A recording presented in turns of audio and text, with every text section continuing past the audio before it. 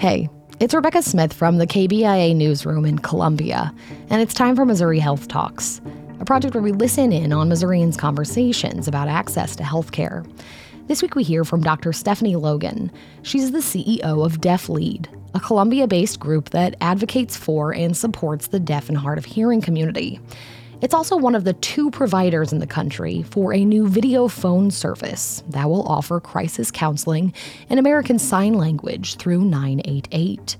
She spoke about why offering crisis services in a deaf person's native language is important. Here's Dr. Logan.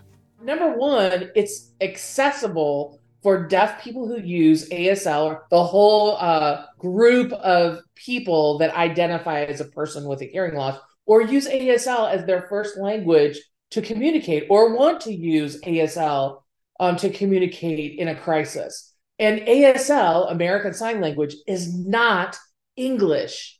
It's a separate language of its own, has its own grammar, syntax, structure, everything. And so one of the struggles that people have is, if you meet a person using Spanish as their first language and you have an interpreter who's interpreting into English, you don't assume that Spanish is English just because the interpreter is interpreting what they say into English. So we have Spanish 988 access for people to do in chat, text, and phone, because we know it's a separate language. ASL is a separate language. And so recognizing that and providing this line is just incredible. It's really recognizing the need to provide a separate crisis line for the deaf community. It's that connection. It's that connection that you feel when there's a sign where in sign language where it's like, I understand and you understand. We get it. Like we get it and we connect.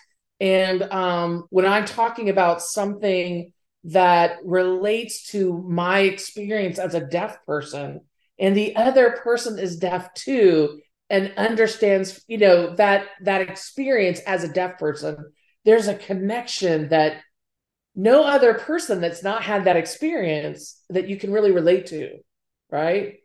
I'll say another thing, my 20-year-old son passed away last year in March. And it was devastating. It was the worst possible thing, to fentanyl poisoning.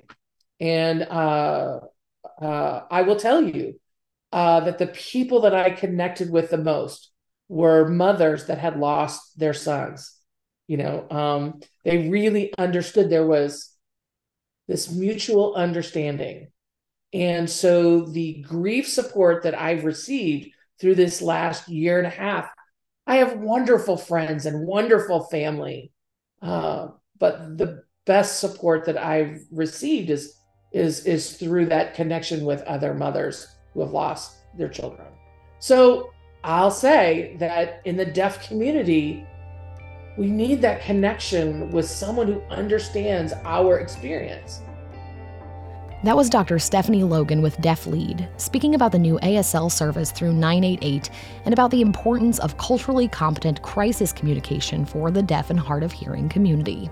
That's it for this week's Missouri Health Talks, which was reported by Anna Speidel and produced by me.